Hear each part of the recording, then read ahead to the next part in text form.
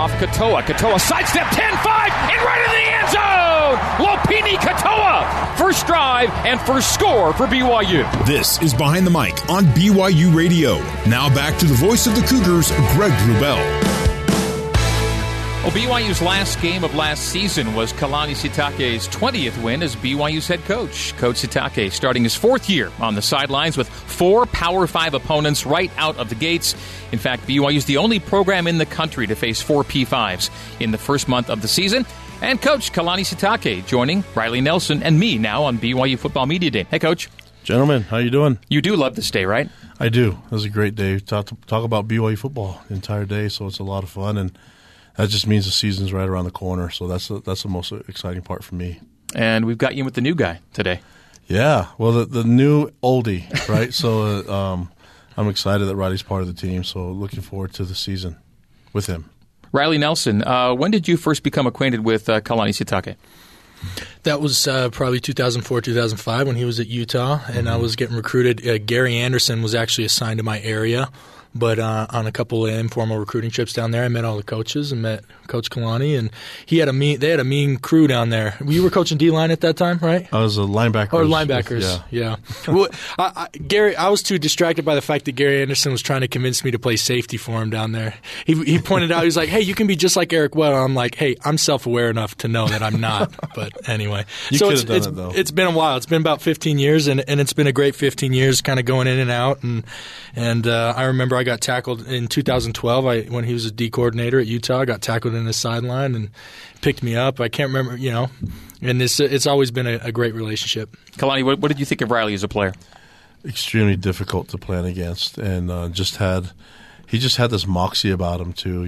This confidence that I thought was really good for the rest of the team. They kind of took on the mindset that he had. I honestly think that if he didn't experience any of these injuries, that he would be one of the best quarterbacks that came through here. And he had that trajectory, and I was really impressed with how he handled even the injuries and the toughness that he showed. And I'm just glad he's part of the team here. But it's hard because I was trying to recruit him to be part of our team. I didn't want to play against him, and how funny things end up. Looking forward in 2019 to have him part of the team, and for me I was always a BYU guy to follow the team, even though I was at Utah coaching there. And I was interested in the one game that we played against them, but I always made sure to follow Riley and his progress, and I've been really impressed with him as a person.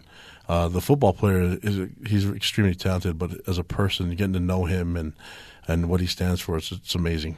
We look forward to a lot of good days and nights with you on the headset this season, certainly. To BYU 2019, Kalani, how much does the end of last season hint at what we might be all about this season? Well, I think the players are the ones that are running the show. They believe. And that's the key. That I think as coaches, you can try to do as much as you can, get guys motivated. But that game last year against Utah, although heartbreaking it was really such a cool thing to see our players respond from it.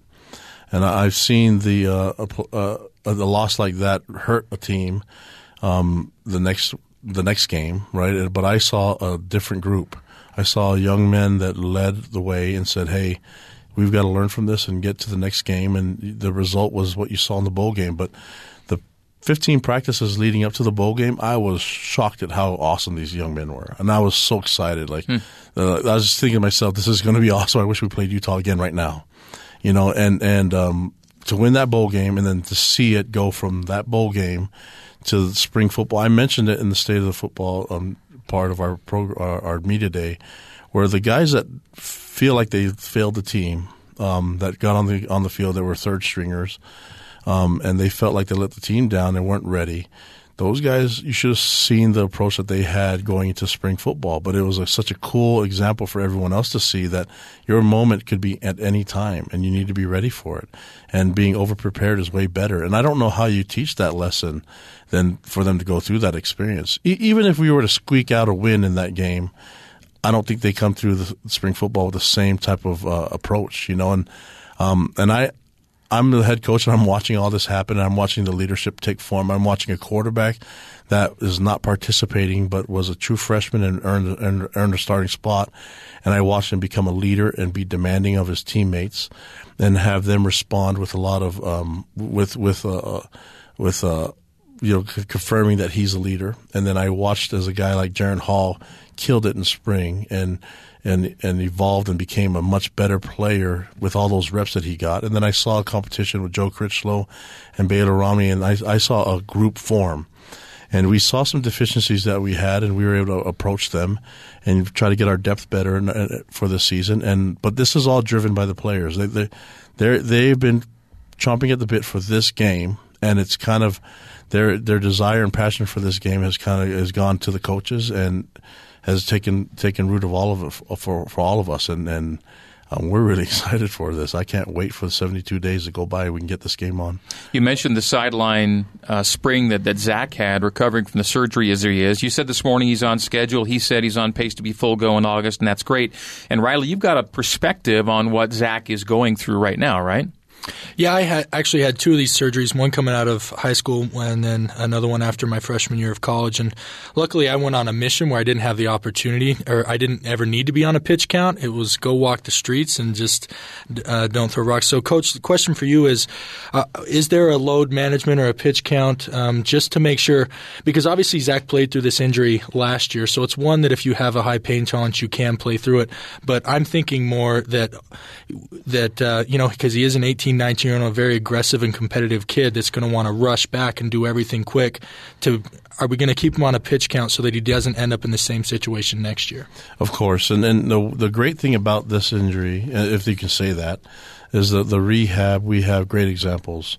Drew Brees had this exact same thing happen, and so did Andrew Luck. Andrew Luck went off course of his rehab and re-injured it again. Right, Drew Brees, I think maybe being older was able to hold back a little bit more and stay on pace and didn't push it, and there you have it. And these are the same people that did their surgery on Zach, and so as they're going through his rehab, they're saying you got to keep the Drew Brees format and try to avoid being Andrew Luck. And so such a cool thing for him to see, and I'm sitting there going, thank you, right? Yeah. And this is awesome, and so I think we're on pace because we feel good about the progress that we're seeing from that as the standard for us to follow.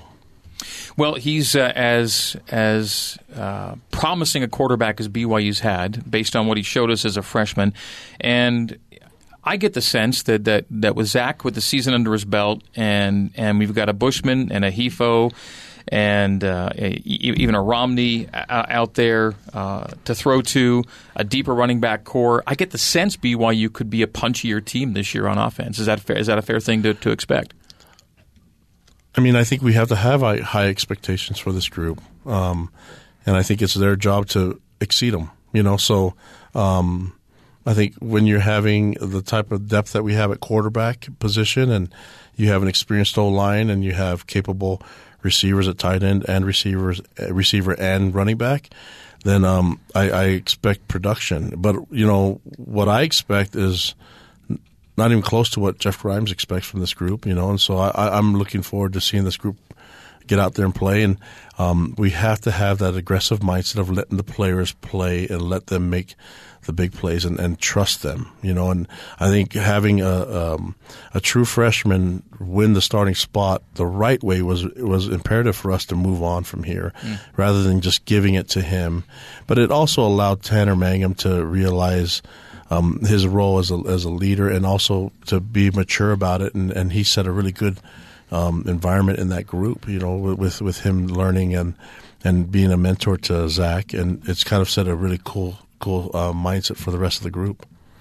Coach, switching gears over to the defense, I think we've got a ton of talent there. Obviously, this unit performed very well, but I always worry a little bit when you have impactful seniors graduating that there can be a little bit of a void. So in Corbin and Sione Takitaki moving on, who were probably the two not only two of the most productive, but also the two most well-known and guys who I know were extremely well-respected among their teammates in the locker room.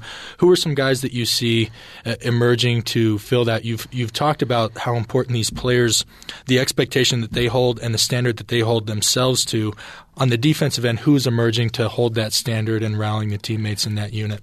Well, I think it's important that they do it themselves, right, and that it's an organic movement. And it's funny because I think the guys that are really taking the place of replacing Sione as a leader has always been Isaiah Kaufusi and Zane Anderson.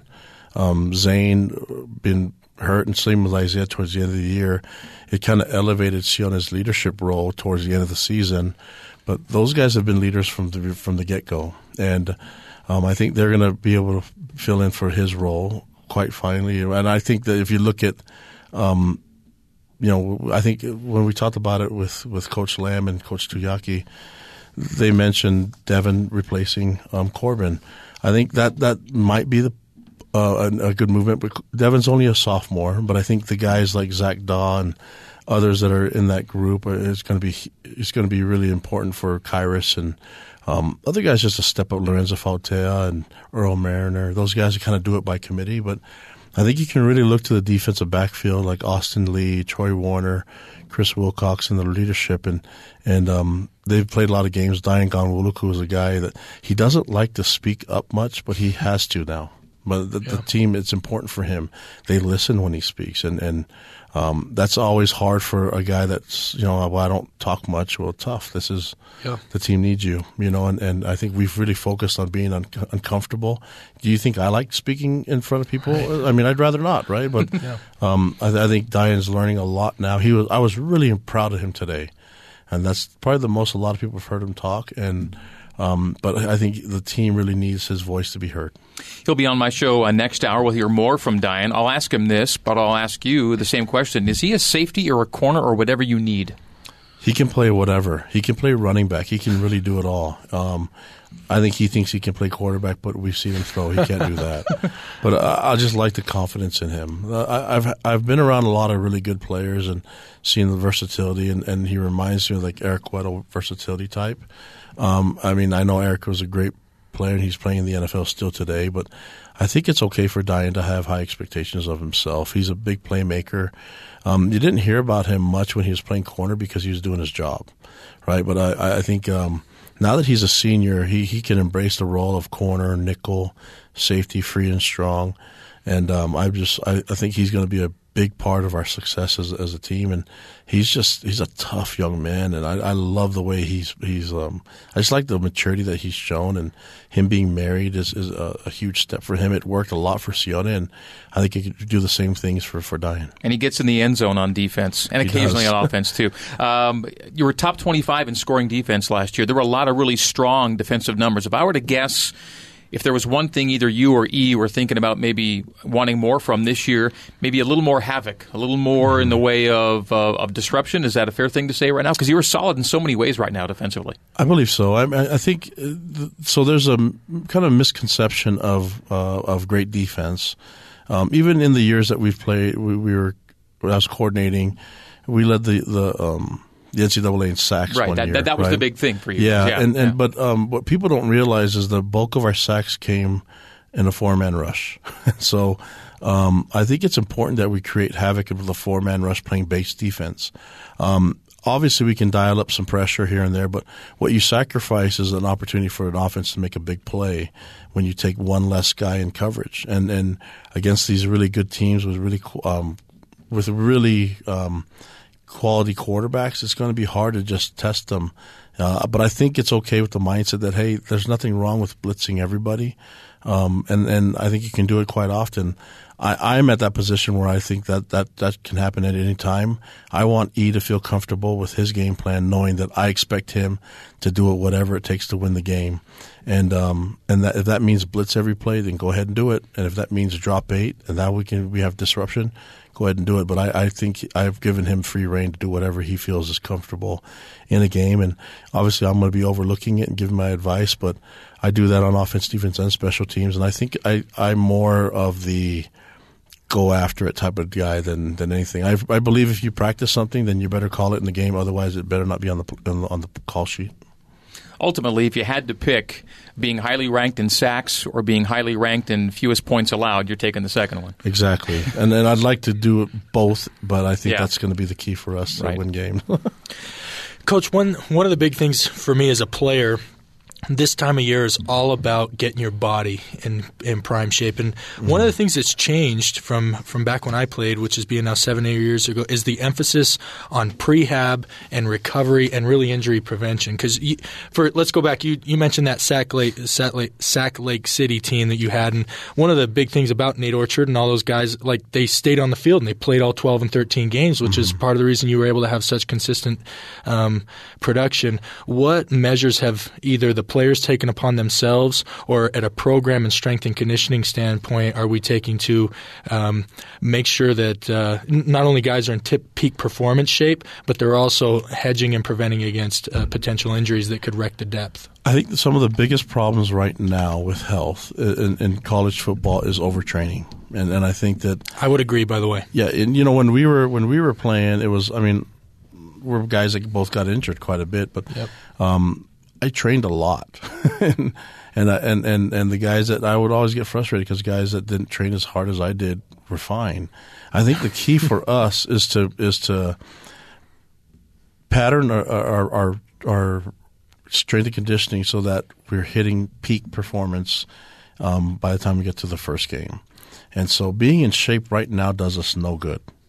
And so 72 days out. I think being in shape by the time we get to the first game is going to be really important, and then trying to keep it at that level for 11 more games. You know what I mean? And that's the key. But at some point, we're going to have to use depth to keep guys healthy and be strategic on when they're going to be on the field. Obviously, you want your best guys towards the end of the game making sacks. And we've gotten to a problem with that with Sione last year where he was just didn't ever want to come off the field, and he would start to fall apart towards the end of the game.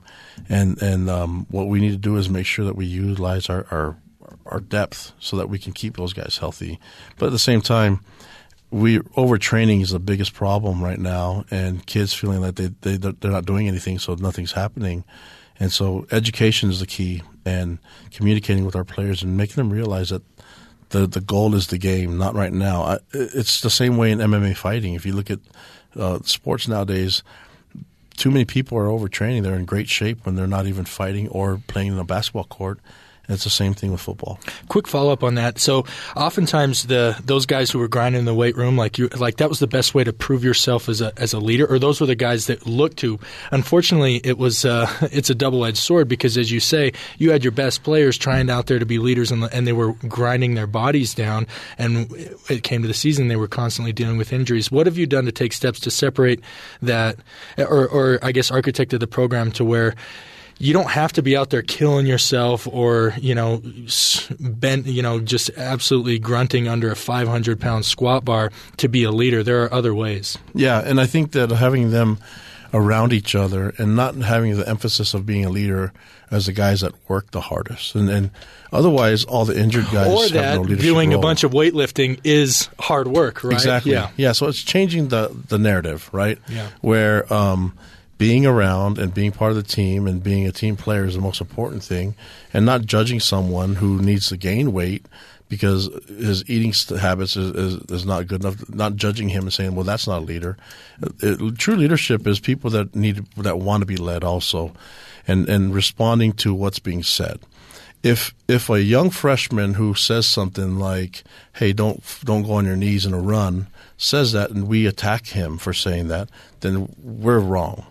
Right, and if we attack them and say, well, you haven't earned the right to speak, then that's a foolish thing. And so if they're speaking truth, it's being able to respond to the truth rather than who's saying it. And that's what we're trying to keep the focus on. And so and the other thing is to really plan our PRPs.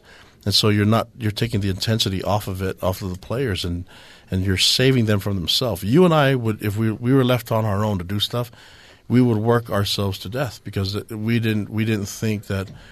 I would go to bed thinking, and I'm just counting myself into this, but I would go to bed thinking that if I'm not completely exhausted, I didn't do enough. Yeah. And that's not great education from my part. And these young men need to know that we need to feel that way after the Utah game, not 72 days before. That's tremendous. Well, we hope that Kalani's not completely exhausted yet. There's more media work to do for him, so we'll let Kalani go. Riley will cut you loose till the top of the hour. We've got coaches Lamb and Tuiaki coming up next as our coverage of BYU Football Media Day continues here on Behind the Mic with Greg Wrubell on BYU Radio.